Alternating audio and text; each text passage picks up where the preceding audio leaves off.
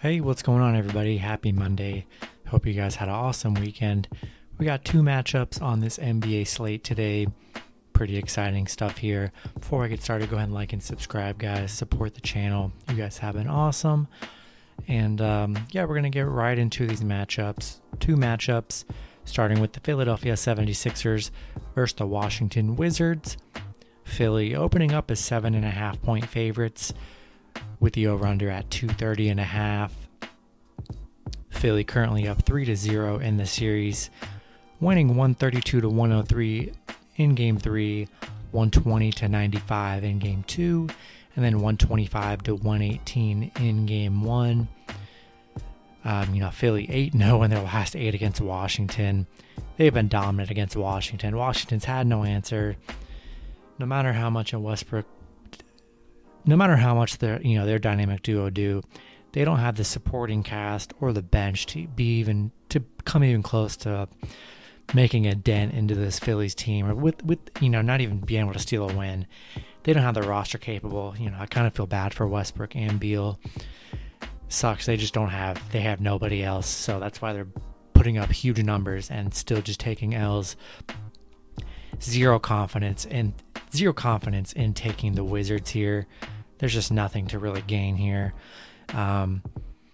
Full confidence 100% in Philly minus 7.5, Philly money line.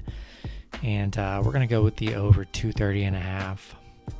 Next matchup, we have the Utah Jazz versus the Memphis Grizzlies. The Jazz opening up as 5-point favorites, with the over-under at 224.5. Jazz currently up 2-1 in the series over Memphis, winning 121-111 in Game 3, winning 141-129 in Game 2, and then losing Game 1 by 3, 112-109. Ever since Donovan Mitchell has returned to this series, Jazz have looked like the best team in the league, like they have shown throughout the season.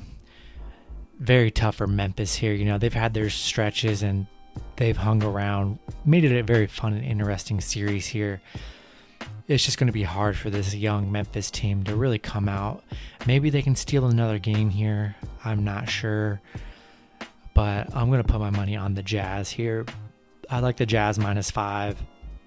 They've been able to cover, they've covered the spread in their last two matchups here after losing that first game. They're just simply too much and have just too much weapons here. I like the fight for the Grizzlies here to make it an interesting series, but if you bet the Memphis plus 5, you're going to be sweating all game to hope they can cover. I'd much rather go with the Jazz minus 5 here, and we're going to go with the over 224.5. That's going to do it for the video. Hopefully you guys enjoyed. Good luck with your picks and parlays on Monday, and I'll see you guys on Tuesday. Have a good one.